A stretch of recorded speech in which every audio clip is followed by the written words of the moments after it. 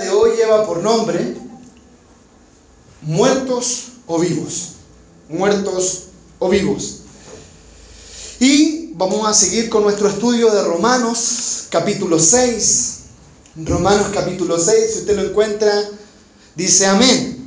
Y por favor abre ahí Romanos, lo vamos a tener ahí abierto, porque ya vamos a ir al texto, pero quiero partir con algunas cosas importantes. Si alguien puede ir a conversar con el caballero, porque había un acuerdo, o si llaman a don Camilo, en fin, o se juntan la puerta, no sé, pero para que no haya distracción. Vamos a estudiar con respecto a la santificación. No sé si usted sabe lo que significa santificación, pero santificación tiene que ver con la consagración.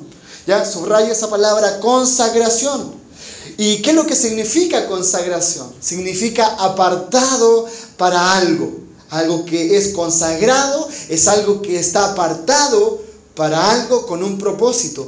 Entonces se aplicaría para nosotros este concepto. ¿Hacia quién estamos consagrados o para quién estamos consagrados? Para Dios. Muy bien, para Dios. Bueno, Romanos 6 trata de algunas preguntas. Si quiere usted anota estas preguntas. Y la primera pregunta que nos va a hacer Romanos, ¿cómo debo vivir la vida cristiana? ¿Usted alguna vez se ha preguntado, ¿cómo debo vivir como cristiano? ¿Cómo me debo comportar? ¿Qué debo hacer ahora? Bueno, esa es la primera pregunta que nos vamos a hacer. Otra pregunta que nos hace Romanos 6 es ¿cómo puedo tener victoria y dominio sobre el pecado? Porque a veces lucho con el pecado y la mayoría de las veces, no sé si usted, pero me pasa a mí, el pecado me vence. Entonces, ¿cómo puedo tener victoria sobre el pecado? Tercero, ¿cómo puedo vivir una vida consagrada al servicio del Señor Jesucristo? ¿Cómo puedo tener una vida consagrada al servicio del Señor Jesucristo? Cuarto, ¿cómo puedo ser libre de la esclavitud del pecado? ¿Cómo puedo ser libre? ¿Está tomando nota? Daniela decía que tomara nota, así que tome nota, por favor, porque estas preguntas son cruciales. Siempre las hacemos y no las respondemos. Así que yo le invito que la próxima semana traigan cuaderno, tome nota, porque la mente es frágil, a menos que tenga mi mente y se acuerde de todo. Quinto, ¿qué tengo que hacer para vivir una vida que agrade a Dios? ¿Qué tengo que hacer para vivir una vida que agrade a Dios? ¿Qué tengo que hacer para vivir la vida cristiana? ¿Qué tengo que hacer para andar en novedad de vida, como me dice la Escritura? Bueno, la palabra de Dios es la única fuente inagotable de respuestas. Esta es la autoridad máxima. Esta es la autoridad que tenemos en Dios. Después yo les puedo compartir esto, los que no alcanzaban a anotar, pero la idea es que vayan notando. Entonces, sobre la palabra de Dios nos vamos a parar, no sobre nuestra ideología, no sobre nuestros pensamientos, no sobre lo que creemos, lo que nos han enseñado, porque no sé si usted sabe, pero a veces las cosas que nos han enseñado no están correctas porque no están basadas en la palabra de Dios. Y nuestra autoridad máxima, por lo menos como iglesia reformada, no es el pastor, sino que la sola Escritura. ¿Cuántos dicen amén? Amén. El problema de muchos cristianos es que no entienden los principios de Dios, gracias hermano, no entienden los principios de Dios sobre la victoria y la santidad. ¿Ya? Creemos que eso es para un estado futuro. Creemos que eso es para un estado cuando nos muramos ya seremos glorificados y ahí vamos a poder ser santos. En vez de seguir los principios de Dios, muchos siguen programas carnales y métodos humanos para vivir una vida cristiana, y por eso que fracasan. Porque todo principio, todo plan, toda estrategia que no esté basado en Dios va a fracasar. Porque Dios es el diseñador, porque Dios es quien nos hizo. Dios es quien puso un camino para el cual pudiéramos andar, para el cual pudiera irnos bien. Pero si no andamos en ese camino, ya lo hemos experimentado, ¿qué nos va a pasar? Vamos a fracasar. Por lo tanto, necesitamos al diseñador. Si usted se le echa a perder el televisor Sony, usted no va a llevar su televisor Sony a que lo arregle la gente del G, porque los que conocen del televisor Sony son la gente de Sony. ¿Quién puede solucionar la vida del hombre? Es su creador. Por eso que necesitamos a nuestro creador. Él es quien nos creó, Él es quien nos diseñó. Usted cambia el diseño, usted cambia el propósito y va a enfrentar un caos, y es lo que estamos viviendo. Satanás, el mundo, el adversario, hoy día quiere cambiar el diseño de Dios, quiere cambiar el modelo de Dios.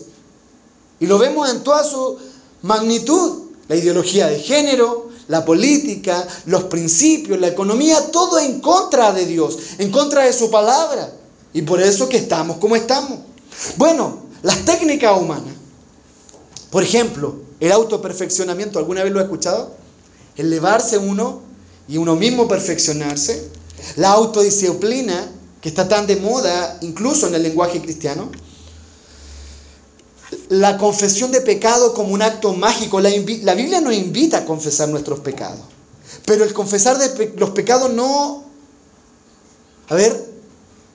me perdona del pecado, pero no soluciona mi problema que tengo con el pecado. Entonces tengo que entender cómo voy a vivir una vida santa con respecto al pecado. Porque es necesario arrepentirme, pero la Biblia me invita a arrepentirme y a convertirme. Y siempre nos quedamos en la primera etapa de arrepentimiento, confesar nuestros pecados uno a otro, confesar nuestros pecados ante Dios. Pero ¿por qué seguimos en el mismo pecado? Tal vez no me he convertido y eso tengo que empezar a mirarlo desde la perspectiva bíblica. Tengo que entender lo que está bien y es correcto.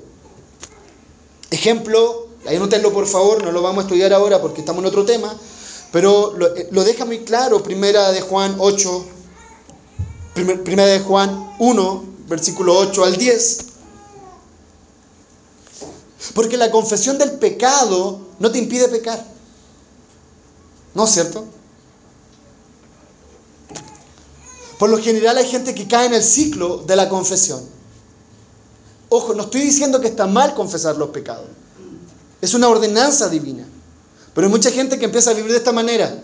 Peca, se arrepiente, confiesa el pecado, peca y a las finales se convierte en un círculo vicioso su vida de confesión y de volver a pecar. Pecar, confesar, pecar, confesar, pecar, confesar. Confesar tus pecados no significa que tú abandonas los pecados. Y es necesario confesar el pecado porque todos pecamos, eso nos dice la Biblia, pero también abandonar el pecado. Se esfuerzan, muchos se esfuerzan, trabajan, luchan para hacerlo mejor ante Dios, pero siempre es la misma y vieja historia. Y yo sé que vamos a concordar en eso, la derrota. ¿Cuántos se sienten derrotados muchas veces frente al pecado? Ellos te dicen, ¿por qué me pasa esto? ¿Por qué me tiene que suceder esto a mí? Pablo también en algún momento hace esta declaración, Romanos 7 del 14 al 18 dice, las cosas que quiero hacer no las hago y las cosas que detesto, esas cosas hago. Deseo hacer la voluntad de Dios, pero no puedo hacer lo que es correcto. Mientras más asiduamente trato, parece que más fracaso. Pablo lo está diciendo, porque hay una lucha constante ahí con el pecado. Entonces viene otra pregunta, ¿qué puedo hacer para vivir una vida santa? Porque si Dios me está pidiendo que sea santo, entonces tengo que vivir una vida santa. Y eso es aquí y ahora, no mañana, no pasado, no en el futuro, sino que aquí y ahora. No sé si usted se ha hecho esta pregunta, no sé si tiene esta misma interrogante. Y a veces nos terminamos preguntando y diciendo, a lo mejor Dios se equivocó conmigo. Porque yo no calzo en el molde de la santidad. Yo no calzo en el molde que Dios quiere.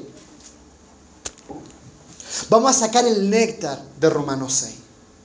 Así que vamos a orar para que Dios nos hable. Señor, disponemos nuestra vida. Que esta doctrina fundamental, Señor, quede anclada en nuestro corazón. Y no sea una de las tantas palabras que escuchamos y luego olvidamos, sino que podamos crecer en tu verdad, amar tu verdad y vivir tu verdad. Usa mi vida como un vaso de honra para tu gloria. En el nombre de Jesús. Amén.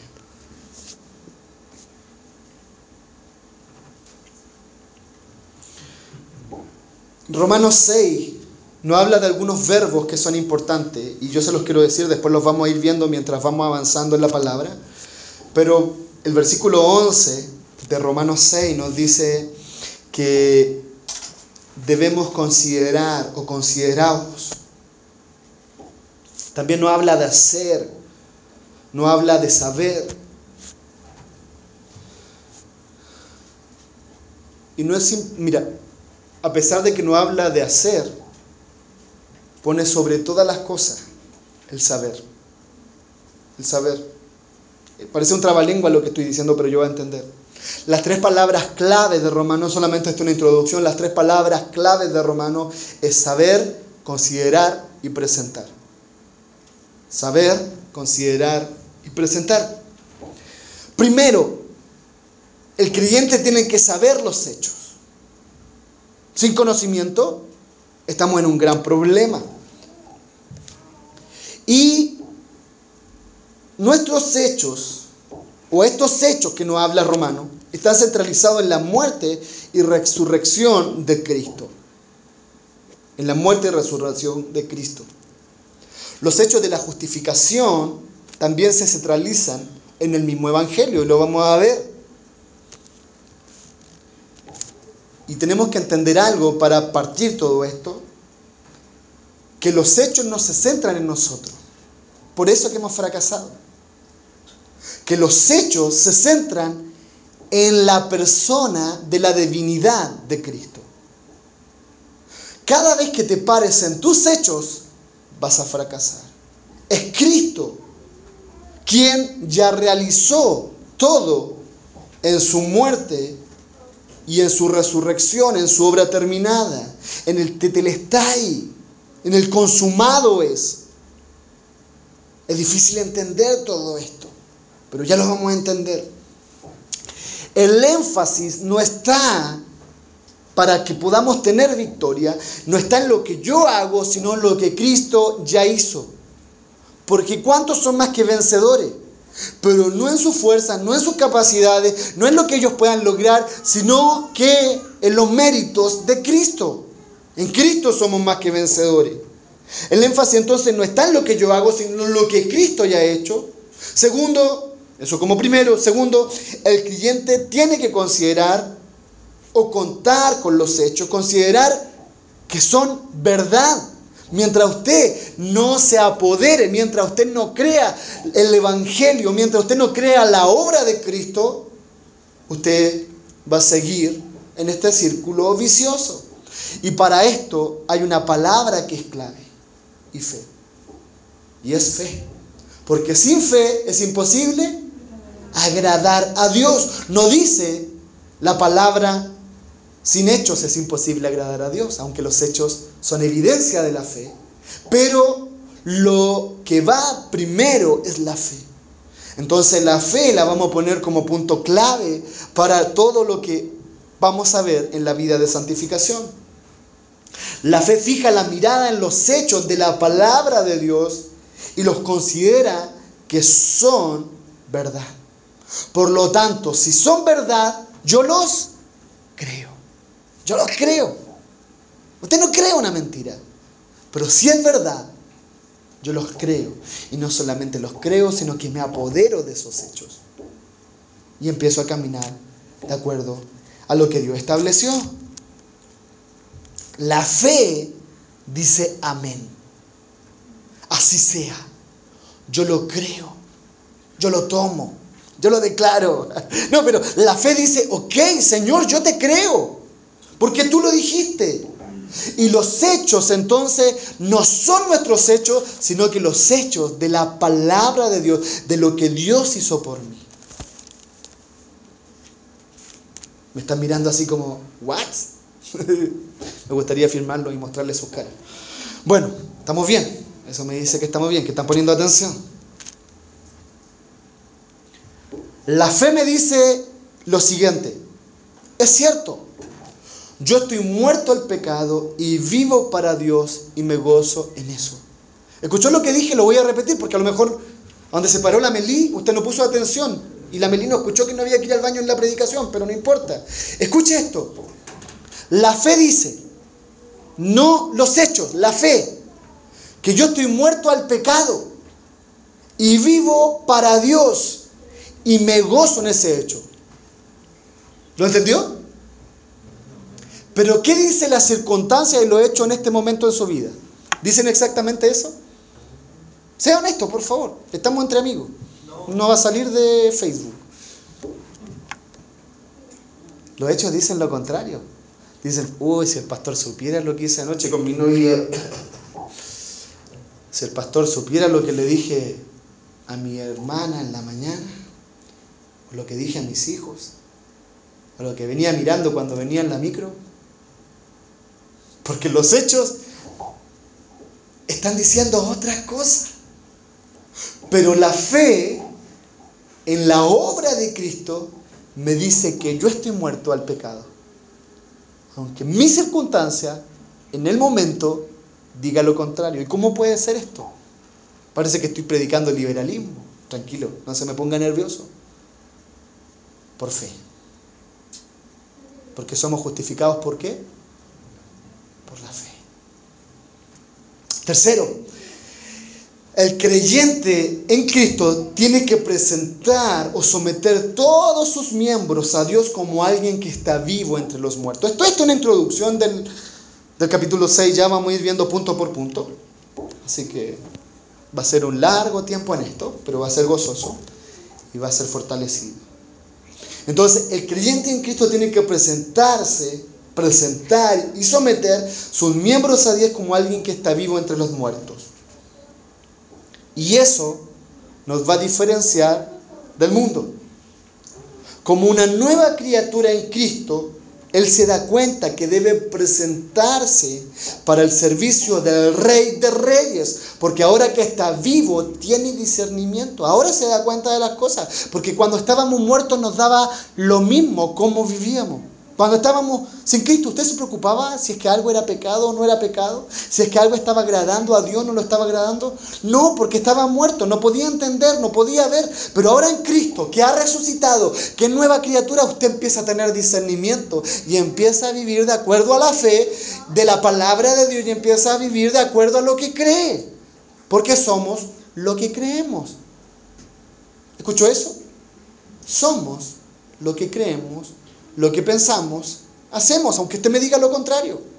Pero sus hechos hablan más fuerte que sus palabras. Que sus palabras, no que la palabra de Dios. Vamos a Romanos 6. Partamos. Romanos 6, versículo 1. ¿Qué pues diremos? Parte con una pregunta. ¿Permaneceremos en el pecado para que la gracia abunde? Una pregunta. Entonces, si la gracia vino por el pecado, permanezcamos en el pecado. Es un pensamiento humano liberal, ¿cierto? En ninguna manera, aquí Pablo golpea la mesa y dice, en ninguna manera. En otras palabras, está diciendo, Dios no lo permita. Porque lo que hemos muerto al pecado, ¿cuántos murieron al pecado? Tiempo pasado.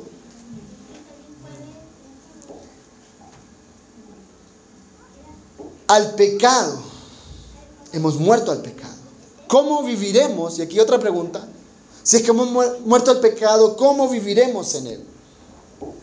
¿O no sabéis? En otras palabras, estás ignorando que todos los que hemos sido bautizados, mire, habla de bautismo, sumergidos en Cristo Jesús, hemos sido bautizados en su muerte. Porque somos sepultados juntamente con él para muerte por el bautismo, inmersión.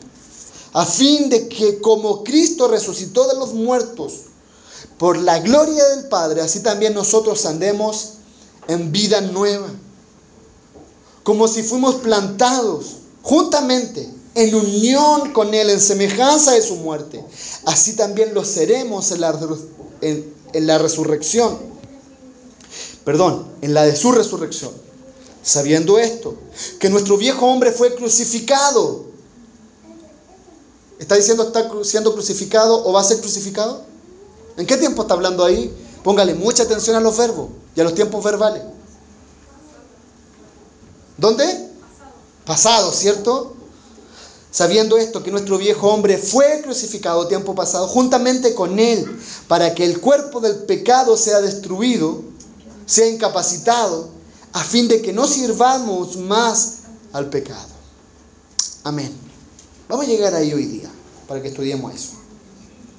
Romanos 6.1 parte con lo siguiente. Parte con una pregunta. Y dice lo siguiente, pues perseveraremos en el pecado ¿Vamos a seguir en el pecado? Porque continuaré en el pecado para que abunde la gracia. No sé si lo leyó. Es una pregunta que hace Pablo. Los que entienden la gracia de Dios, la razón, es el amor de Dios.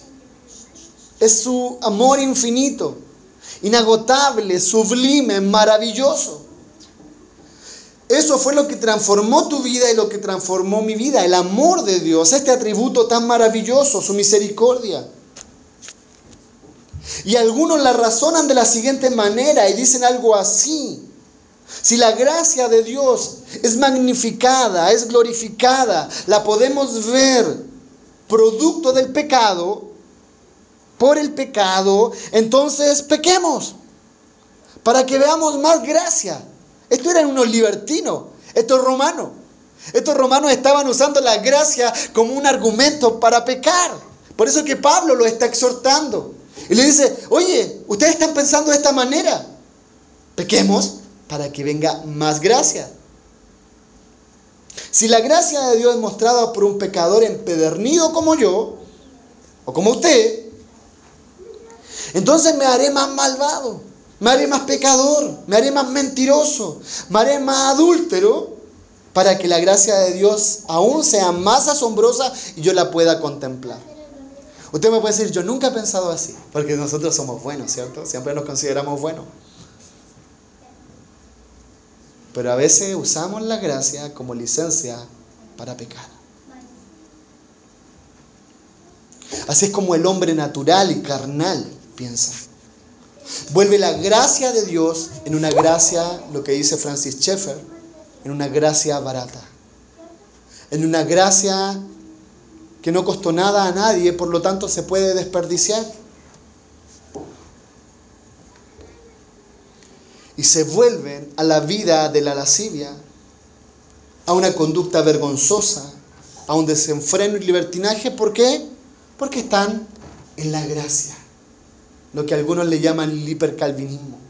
Total, haga lo que haga, yo no pierdo la salvación, yo no me alejo de Dios. Total, ya la gracia. Es más, entre más peco, más Dios me muestra su amor. ¡Wow! ¿Qué mente puede pensar de esa manera? Si alguien está pensando de esa manera, no ha entendido nada de lo que es la gracia.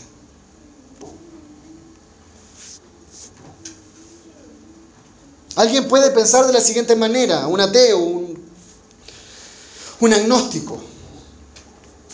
Si como ustedes los cristianos dicen, una persona es salva por gracia y no por alguna obra, creemos eso, ¿cierto?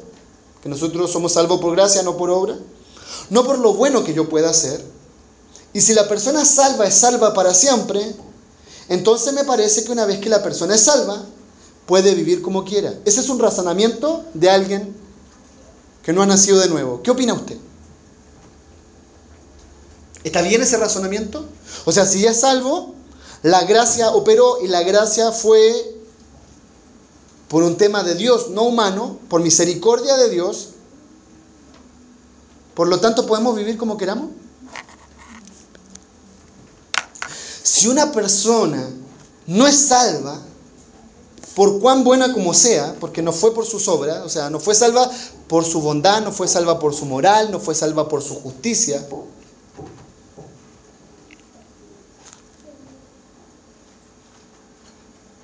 No, una persona, y entendemos nosotros hoy día en el Evangelio, que una persona no pierde la salvación por sus obras, por muy mala que sea.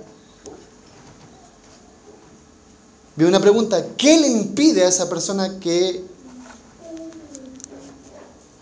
sea mala? ¿Qué nos impide? Yo sé que esto es muy filosófico, muy elevado, pero quiero que pensemos un poquito, porque si nosotros esto lo entendemos, sus vidas se van a convertir en potenciales evangelistas y hombres y mujeres de Dios. ¿Por qué, si ya fui salvo por gracia, no puedo continuar en pecado para mostrar a todos cuán bueno y perdonado Soy a través de la obra de Dios. Entonces es como esta lógica la que Pablo está atacando. Yo soy un mal hijo, pero mi papá es muy bueno. Y mi papá siempre va a pagar mis errores.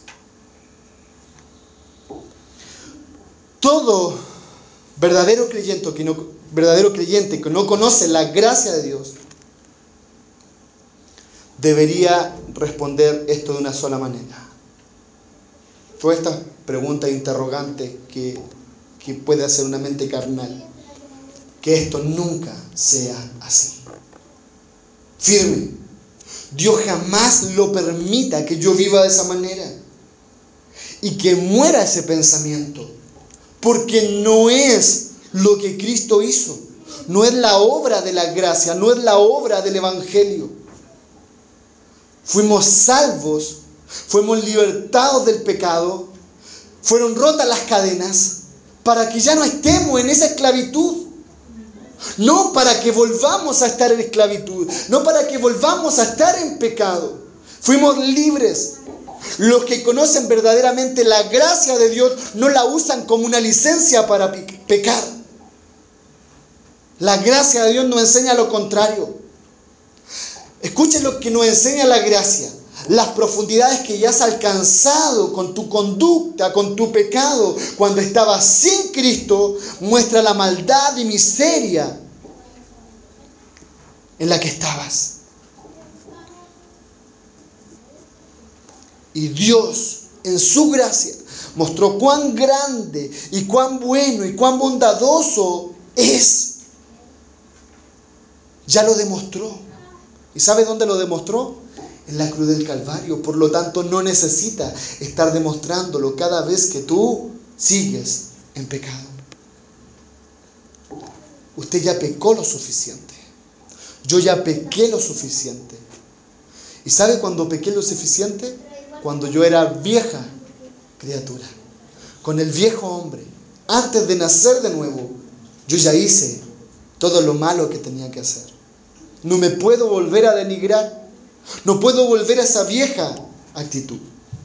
Primera de Pedro 4:3, la versión NBI dice lo siguiente, porque a lo mejor usted lo puede buscar y no lo va a encontrar de la misma manera. Pues ya basta con el tiempo que han desperdiciado haciendo lo que agrada a los incrédulos. Basta. Entregados al desenfreno, a las pasiones, a las borracheras, a las orgías, a las parrandas, a la idolatría. Basta. ¿Se acabó? Ya hemos explorado las profundidades, escuche esto, de la depravación total. Y no hemos encontrado absolutamente nada en el pecado. Solamente desdicha, dolor, muerte, separación, vergüenza. Por lo tanto, ¿necesito yo eso? ¿Necesito volver a ese lodo cenagoso? ¿Necesito volver a la maldición? ¿Necesito para experimentar más el amor de Dios? No, yo no quiero eso. Esas cosas viejas, dicen la palabra de Dios, que pasaron. Ahora soy nueva criatura en Cristo. Ya hemos explorado esas profundidades. El libro de Primera de Juan nos enseña que aquellos que continuamente practican el pecado, escuche esto y escríbalo y compártalo más rato. Aquellos que practican continuamente el pecado, que no hay diferencia con aquel que no ha nacido de nuevo, no ha nacido de nuevo. No ha nacido de nuevo. Aquel que sigue en pecado, aquel que no tiene temor a Dios, aquel que no se arrepiente, aquel que no empieza a buscar la santidad con todas sus fuerzas, no ha nacido de nuevo. El verdadero Hijo de Dios odia el pecado. No coquetea con el pecado. Porque tiene una nueva naturaleza. Se lo voy a explicar de la siguiente manera. Usted tiene un águila. El águila la mete al gallinero. Le da maíz. Le da trigo, alpiste. ¿El águila puede comer esas cosas? No las puede comer por mucha hambre que tenga. A lo mejor va a comer un poquito, pero no lo va a poder comer. ¿Sabe por qué? Porque esa no es su naturaleza. Su naturaleza es la carroña, su naturaleza es la carne. De la misma manera, si nosotros somos nueva criatura, tenemos una nueva naturaleza. Y en esa nueva naturaleza se tiene que manifestar tu naturaleza, lo que eres. Buscar lo de arriba, buscar lo espiritual, buscar lo de Dios. Si no está esa en tu intención, si no está eso en tu anhelo diario, buscar más de Dios, pregúntate a ti mismo si has nacido de nuevo. ¿Podemos tener bajones? Podemos tener bajones. ¿Podemos tener momentos de debilidad? Sí, pero son los menores, porque en mi nueva naturaleza yo tengo hambre y sed de justicia. Y esa justicia es de Dios. ¿Cuántos lo creen? Entonces el verdadero hijo de Dios odia el pecado, porque Dios odia el pecado. Yo no voy a amar lo que odia a mi esposa. ¿Sabe por qué? Porque yo amo a mi esposa. Si yo amo lo que odia a mi esposa, significa que no estoy amando a mi esposa. Si yo amo el pecado que Dios odia, significa que yo no amo a Dios. El que no ha nacido de nuevo no desea continuar en el pecado. Peca, pero no desea continuar en el pecado. ¿Cuántos dicen amén? El versículo 2 nos dice lo siguiente. Los que hemos muerto al pecado. Mire, lo que hemos muerto. ¿Qué tiempo? Pasado de nuevo. Porque eso ya ocurrió. ¿Cómo viviremos aún en él? Ponga atención en este versículo. No es un mandamiento. No es que tú tienes que estar muriendo al pecado. De nuevo está hablando de tiempo pasado. De algo que ya ocurrió. Aquí algunas doctrinas y teologías que teníamos se van a empezar a quebrar. Que yo tenía cuando empecé a estudiar. Esto no es un mandamiento que debemos morir al pecado, aunque en otras partes nos dice, pero aquí lo explica muy bien. Los que hemos muerto al pecado, ¿cómo viviremos aún en él? Los que tenemos una nueva naturaleza, ¿cómo vamos a estar comiendo de nuevo alpiste si ya somos carnívoros? No sé si me va entendiendo. Pablo parte de una base. Los que han muerto al pecado. Si tú no has muerto al pecado, a lo mejor hoy día tienes que morir al pecado y nacer y ser nueva criatura. A lo mejor ese es tu problema, ¿ya? Este versículo está declarando un hecho, y este hecho es el siguiente. Yo, Guido Maldonado, pone tu nombre. Moisés, María, Katy. Yo, Guido, he muerto al pecado. Esa es una declaración de fe. Es algo que yo tengo que creer y tomarme de eso. Esto no es algo que sucederá, sino algo que ya sucedió en tiempo pasado. Ya está hecho, ya se efectuó. Yo morí al pecado. Ten cuidado de andar por el hecho y no por la experiencia.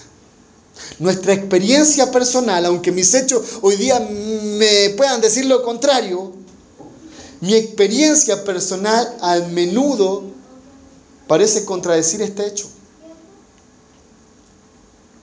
La manera en que yo vivo muchas veces me dice que estoy muy vivo al pecado. ¿No le ha pasado? ¿Cuánto han dudado de su salvación? ¿Cuánto han dudado de su fe? Por cómo te estás comportando hoy día. Pero te lo voy a mostrar con un ejemplo bíblico.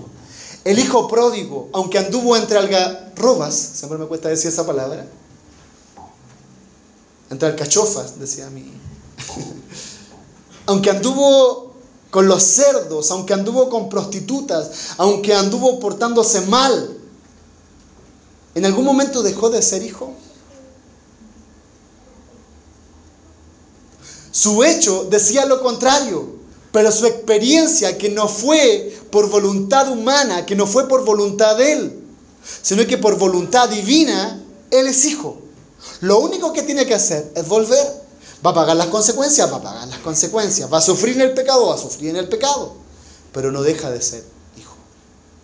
Porque una oveja descarriada, me gusta lo que dice David Machea, una oveja descarriada no deja de ser oveja. Aunque yo vea a mi hijo y digo, wow, ¿cómo está este cabro? Mira cómo está.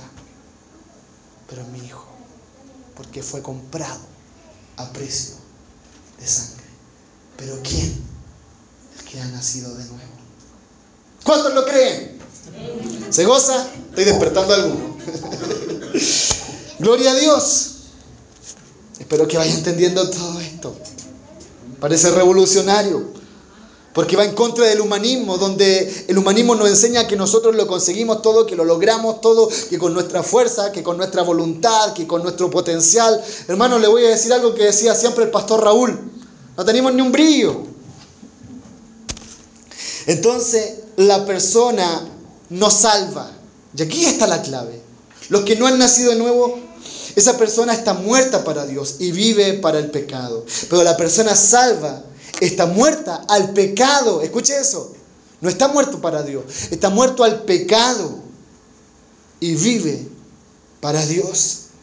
El pecado ya no tiene derecho legal en su vida, porque mi Biblia dice que esos pecados fueron clavados, ¿dónde?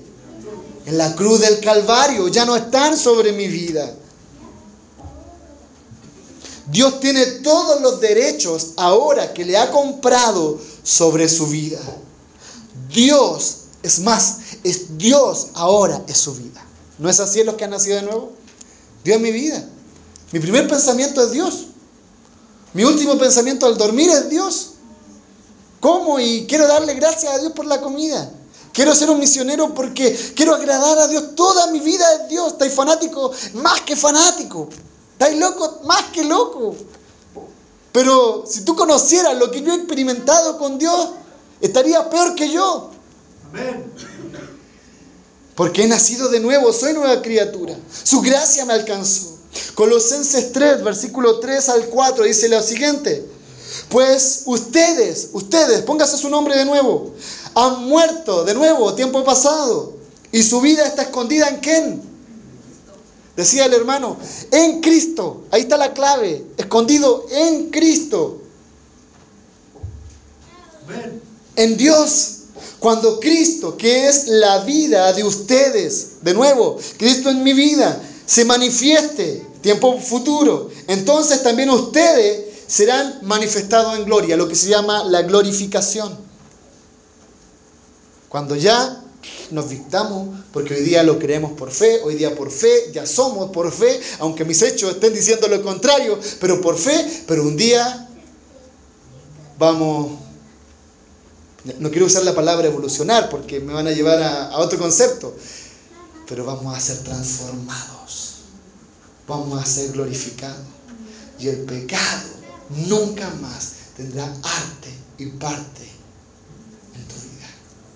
Nunca más se te va a salir un guarizabo por esa boca. Nunca más tus ojos van a estar mirando lo que tienen que mirar. Vamos a ser conocidos como el Padre nos conoció a través de su Hijo. Gloria a Dios. Y lo vamos a poder entender. Pero eso es por fe. Yo quiero eso, yo quiero que llegue ese día. Por eso quiero que Cristo venga. ¿Cuántos dicen Cristo viene? Amén. ¿O usted quiere que Cristo venga porque este mundo ya no aguanta más y mire cómo está el mundo? No, yo quiero que venga para ser glorificado, para dejar este cuerpo de muerte, este cuerpo que se deleita en el pecado, que se deleita en la injusticia, que tiene un humor negro, asqueroso, que daña a las personas. Yo quiero cambiar, yo no quiero ser nunca más ese. He nacido de nuevo, he dejado un montón de pecado ahí. De hecho, los dejé todos. Lo que pasa es que a veces tengo espasmos de esa vieja naturaleza. Pero un día ya no va a haber más muerte ni dolor y el pecado no existirá más. Eso dice el Apocalipsis. Entonces, no debemos confundir. Hoy día va a durar 2 horas la predicación, así que tranquilo.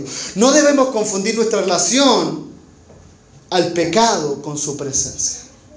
¿Escuchó eso? Usted puede relacionarse con alguien, no significando que usted vive con ese alguien. Yo soy familiar de alguien, lo voy a visitar. Otra cosa es vivir con ese familiar. Una cosa, como lo decía Lutero, una cosa es ser una fábrica de pecado, otra cosa es ser un artesano de pecado. ¿Te va entendiendo? Entonces, aquí viene una segunda pregunta. ¿Por qué si a pesar de que ya morimos del pecado todavía pecamos? ¿Cómo puede ser eso posible si ya la Biblia nos está diciendo por fe que hemos muerto al pecado? Distinga el hecho revelado de Dios, que morimos, a nuestra experiencia de liberación. Porque la experiencia nos dice que fuimos libres. Jesucristo vino a dar libertad al cautivo. Eso es lo que hizo Cristo. Porque no estamos muriendo al pecado por nuestra experiencia, porque la salvación no es por obra. No estamos muriendo, sino que ya morimos. Ya morimos a Él en la muerte. ¿De quién? ¿En su muerte? No. Lea por favor Romanos, capítulo 6. Ponga ahí los ojos en los textos. En la muerte de Cristo. Porque el hecho de que morimos al pecado es una palabra revelada divinamente. Es una revelación que no todos lo entienden, por eso que no han nacido de nuevo. Y sabes que como es una revelación divina, está ahí, aunque mis hechos digan lo contrario, es una aseveración, es una confirmación, porque la palabra de Dios es viva y eficaz. Amén. Es verdadera. Entonces, el pastor me conociera. Yo creo en Cristo, creo en su obra, creo que he cambiado, pero no he cambiado tanto. Dios ya lo hizo, aunque sus hechos digan lo contrario. Esa es la seguridad que tenemos en Cristo. Que si pecamos, abogado tenemos ¿a quién? A Jesucristo, el justo. Esta no es una invitación a vivir nuevamente en pecado, porque ya expliqué eso en la primera parte. No he nacido de nuevo.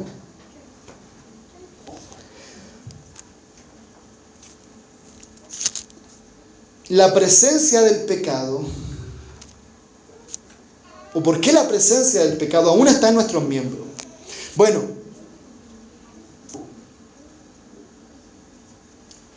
la presencia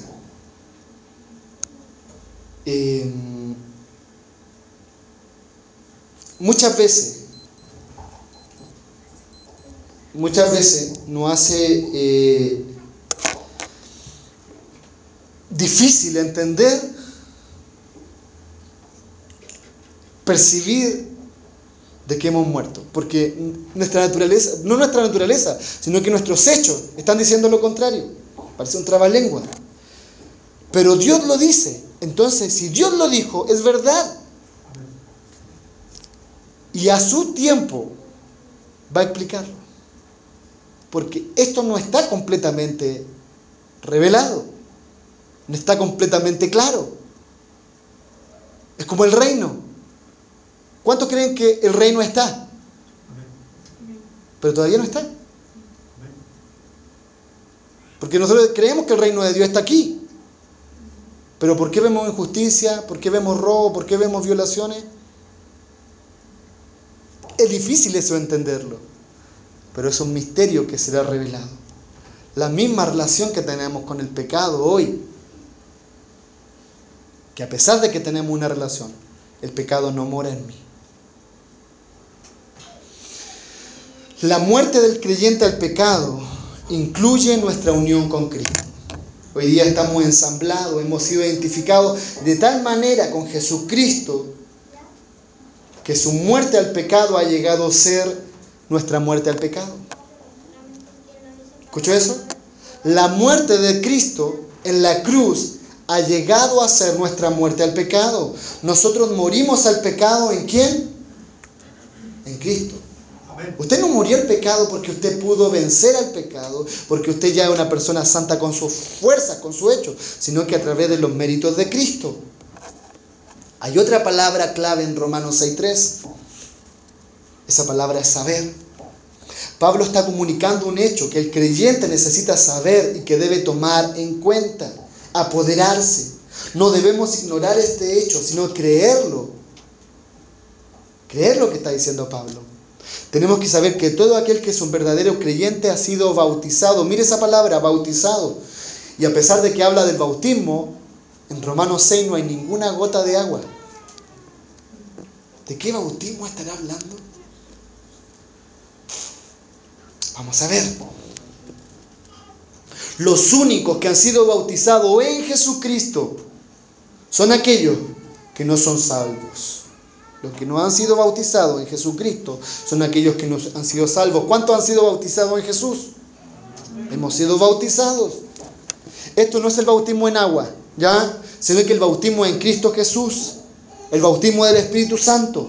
El bautismo del cual está hablando Pablo aquí es el bautismo real y no un bautismo ritual, porque el bautismo en agua es un bautismo ritual necesario como sacramento, pero para demostrar físicamente que he nacido de nuevo. Pero el bautismo espiritual ya ocurrió. ¿Cuándo ocurrió? Cuando yo creí el Evangelio, cuando el Espíritu Santo vino a hacer habitación en mi vida y en ese momento soy nueva criatura y fui sumergido en él.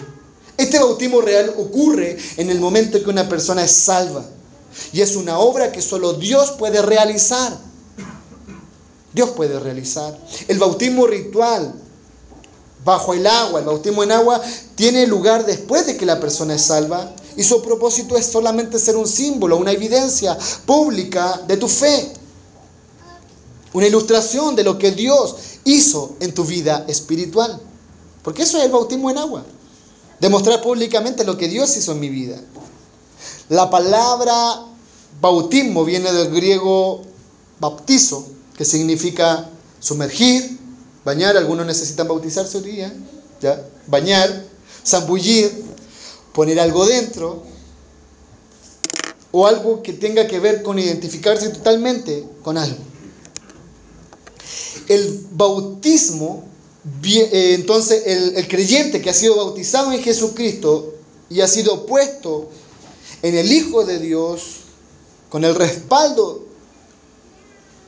de que Él ahora está en Cristo. ¿Escuchó eso? Si usted fue bautizado, sumergido, colocado dentro, entonces ahora está ¿en quién? En Cristo. ¿Cuántos han sido bautizados? ¿Cuántos están en Cristo? Es en ese lugar donde usted ha sido puesto, colocado, instalado. Por ello que a menudo nos referimos cuál es mi posición y cuál es tu posición en Cristo. Por eso que ahora podemos decir, ahora en Cristo. Ahora que estoy bautizado por el Espíritu Santo. Hay dos grandes verdades que se repiten continuamente, dos grandes principios que se repiten constantemente en el Nuevo Testamento. Y es bautismo y la otra palabra es morador. Y de eso se trata el cristianismo. En ser bautizado, porque algunos son bautizados, pero no moran en Cristo. Fueron sumergidos y se fueron. Pero no solamente necesitamos estar en Cristo, sino que morar en Cristo. El bautismo me pone en Dios, y no solamente me pone en Dios, sino que me pone a morar con Dios. Porque yo puedo ser un inquilino de Dios, puedo ser un arrendatario, puedo conocer de Dios, pero aún así no morar con Dios. Puedo estar morando ahí atrás, en otra casa, en otra habitación, pero no con Él, aunque le conozco de lejos. Entonces el bautismo me pone en Dios. El Señor predijo esta relación en Juan 14, 20. Dice lo siguiente: vosotros en mí y yo en vosotros. Vosotros en mí, para que lo entienda, vosotros bautizados, sumergidos en mí y yo en vosotros. Es una relación bilateral de los dos. Yo fui bautizado en Él, sumergido en Él, pero también Él habitando en mí, porque Él ya no va a habitar más en templo hecho por hombre. ¿Lo cree? ¿Lo va entendiendo todo esto? Gloria a Dios. Nosotros hoy estamos ¿en quién entonces? ¿Y quién habita en mí? ¿Se da cuenta? Yo estoy en Cristo, pero Cristo vive en mí. Pero estoy en Cristo, pero Cristo vive en mí. ¿Cómo? Misterio divino. Romanos 6:4 nos dice lo siguiente, que no solamente hemos sido bautizados, sino que somos... ¿Lo pueden decir fuerte? Muy bien, Samuel. Somos sepultados juntamente con Él. ¿Cuál es el significado de ser sepultado en Cristo? La sepultura tiene que ver con muerte. Apunta hacia la muerte. Alguien que está sepultado es alguien que murió, ¿cierto? La sepultura de Cristo está relacionada con su muerte. Decir que alguien ha sido sepultado es decir que alguien murió, valga la redundancia. Mi tío fue sepultado. Tengo un tío que falleció hace un tiempo. Esto significa que él murió, que él ya no está con nosotros. Normalmente, las únicas personas que son sepultadas son aquellos que son muertos. Entonces, ¿cuántos han muerto? ¿Pero quién murió? Si yo estoy vivito. ¿Quién murió, Katy? La vieja Katy. La vieja Pame. ¿Lo va entendiendo? Ya murió el que no servía. Ahora soy nueva criatura, nací de nuevo. Juan 3 lo explica muy bien, ¿ya? Por si quiere llegar a estudiar. Entonces la sepultura de Cristo fue la gran demostración de que Cristo había muerto realmente. Cristo murió por nuestros pecados. Esto es importante, Cristo murió por nuestros pecados. La prueba fue la sepultura, por eso que se ha armado tanto bochinche, tanto revuelo con que no hay una tumba, con que Cristo no murió, con que el cuerpo fue robado, con que no existió eso. Pero Cristo, nosotros lo creemos por los hechos y por la fe, que Cristo resucitó de la muerte. Y la prueba es que muchos le vieron. ¿Usted sabe que muchos le vieron? El libro de Hechos dice que le vieron en su resurrección. Entonces, la muerte de Cristo, la sepultura habla de la muerte de Cristo, pero la sepultura también apunta hacia la resurrección, porque si nos quedamos solamente en la muerte, nos quedamos sin esperanza. Pero ¿quién resucitó? Cristo. Pero aplicándola a nosotros, ¿quién resucitó? ¿Pero cómo? Como nueva criatura. Como nueva criatura. Entonces Cristo fue realmente sepultado y su cuerpo muerto por nosotros, y ese cuerpo fue puesto en la tumba. Pero 3 días después ese cuerpo en el sepulcro se había ido realmente, ya no estaba en esa tumba. Cristo había resucitado y estaba vivo para siempre.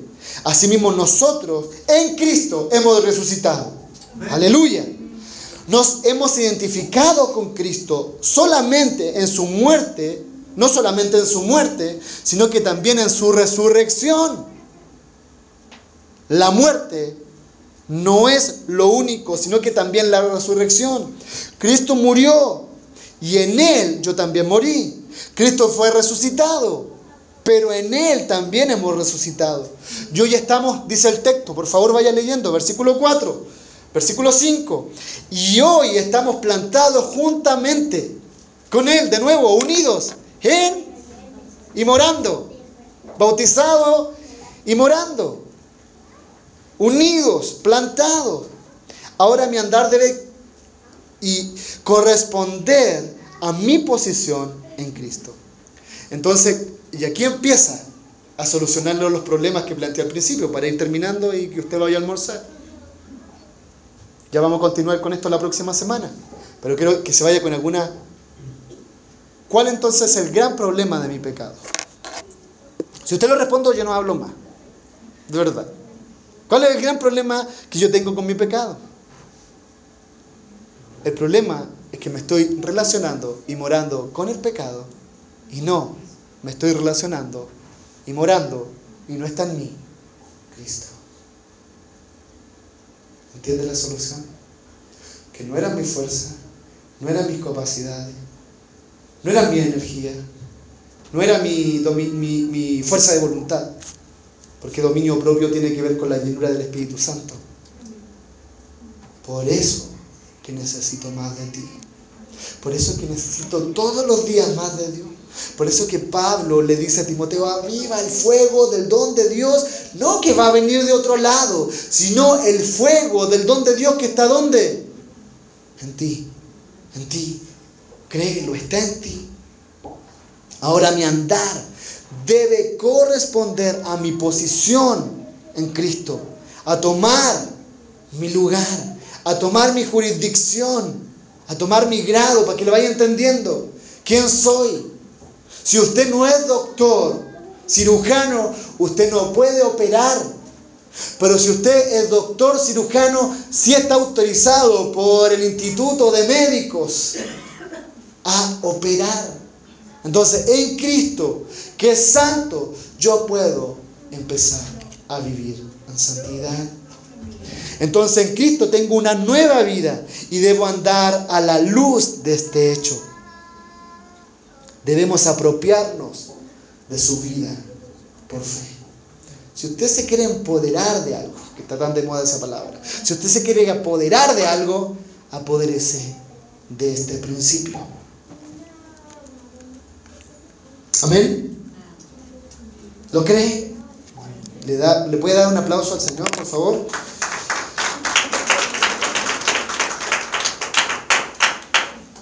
¿Se quiere ir o me puede regalar 10 minutos? ¿Me puede regalar 10 minutos? Por favor, se lo pido. Que los veo tan poco, entonces tengo que predicarles la palabra. ¿Ya? Gracias. Me hicieron así. Dale. ¿Ya? Romanos 6:6 nos dice y nos viene a hablar de nuevo de saber.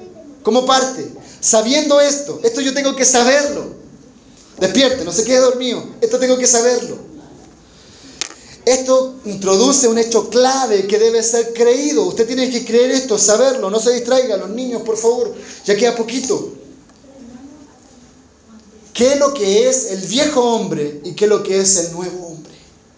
Yo tengo que saber eso para poder pararme. El viejo hombre se refleja en todo lo que soy y todo lo que tengo en Adán. Porque el viejo hombre se identifica con Adán. Pero el nuevo hombre se refiere a todo lo que soy y todo lo que tengo. ¿En quién? En el segundo Adán. ¿Y quién es el segundo Adán? Cristo. Porque el primer Adán pecó, falló y de ahí venimos todos. Pero nosotros hemos nacido de nuevo y no nacimos de Adán, sino que nacimos de Cristo. El viejo hombre, en mi vieja naturaleza, en la naturaleza adámica, ese es el viejo hombre. Pero el nuevo hombre es la naturaleza de Cristo.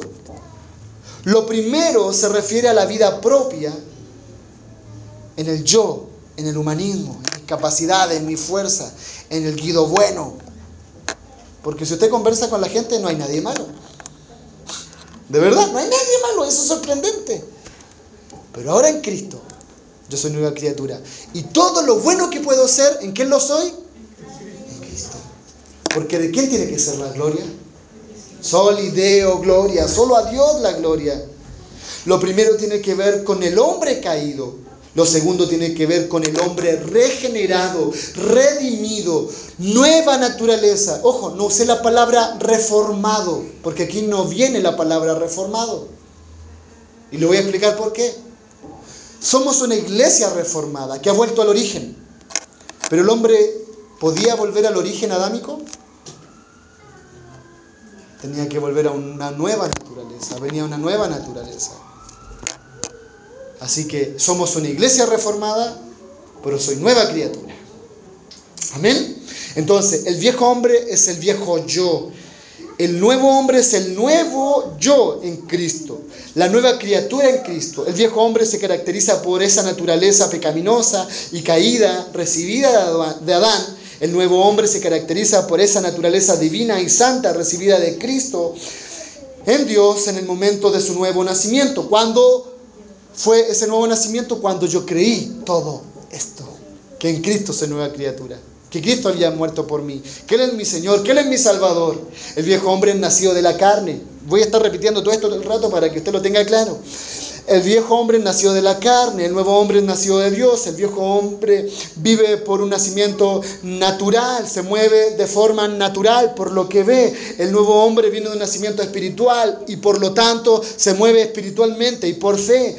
El viejo hombre está viciado conforme a los deseos engañosos, nos dice Efesios 4:22. Pero el nuevo hombre, Efesios 4:24, nos dice que es creado según Dios, de acuerdo a Dios, de acuerdo a su voluntad, moldeado según Dios. Es un reflejo de Dios en la justicia y santidad de la verdad. El nuevo hombre es una nueva cosa que no existía previamente, que fue creada según 2 Corintios 5:17. Va anotando todo eso para que después lo comparta con los hermanos. 5 años antes de que tú estés aquí, a lo mejor tú no eras salvo. Estabas en una vieja naturaleza. Todo el pecado se apoderaba de ti de forma magistral. Pero ahora eres un nuevo hombre. Y ya no existe esa antigua naturaleza en lo absoluto. Ya no existe. El viejo hombre no es simplemente la vieja naturaleza. Escuche esto. El viejo hombre no es simplemente la vieja naturaleza, aunque incluye la vieja naturaleza. El viejo hombre se caracteriza por tener una naturaleza que se opone a Dios. ¿Escuchó eso? Y esa naturaleza imprime su carácter, manifiesta su carácter. El viejo hombre es descrito por sus obras, por sus hechos. Es un infame mentiroso. El viejo hombre es un carácter desagradable y detestable. Es un malvado, es un ladrón, tiene su boca corrupta, habla solamente ordinarieces y basura. Se caracteriza por su amargura, por su ira, por su enojo, por su falta de perdón, por su gritería, por su maldicencia, por tener un espíritu vengativo. Ese es el viejo hombre. Pero el nuevo hombre, escúchelo por favor, habla verdad. Se enoja, pero de manera justa y recta, y no se pone el sol sobre vuestro enojo. Trabaja duro, ama a su familia, sabe dar, habla lo que es bueno, lo que es agradable y lo que edifica. Se caracteriza por la amabilidad, por la bondad, por un espíritu perdonador y por tener una actitud de hospedador. El nuevo hombre es un reflejo de Dios, de aquel que lo ha creado. Es importante saber que el viejo hombre es inmutable, no cambia. ¿Escuchó eso? El viejo hombre no puede cambiar porque es su naturaleza. No puede cambiar la naturaleza. Es así. Está totalmente depravado y siempre será así. Está bajo una depravación total. Aunque tenga espasmos de vida, de buena voluntad, de buenas obras, el viejo hombre no es cambiado. El viejo hombre no es transformado. Solamente el nuevo hombre puede ser transformado y cambiado. ¿Escuchó eso? No el viejo hombre. Usted no necesita una buena versión del viejo hombre. Usted no necesita una versión 2.0, 3.0 y las que sean del nuevo hombre.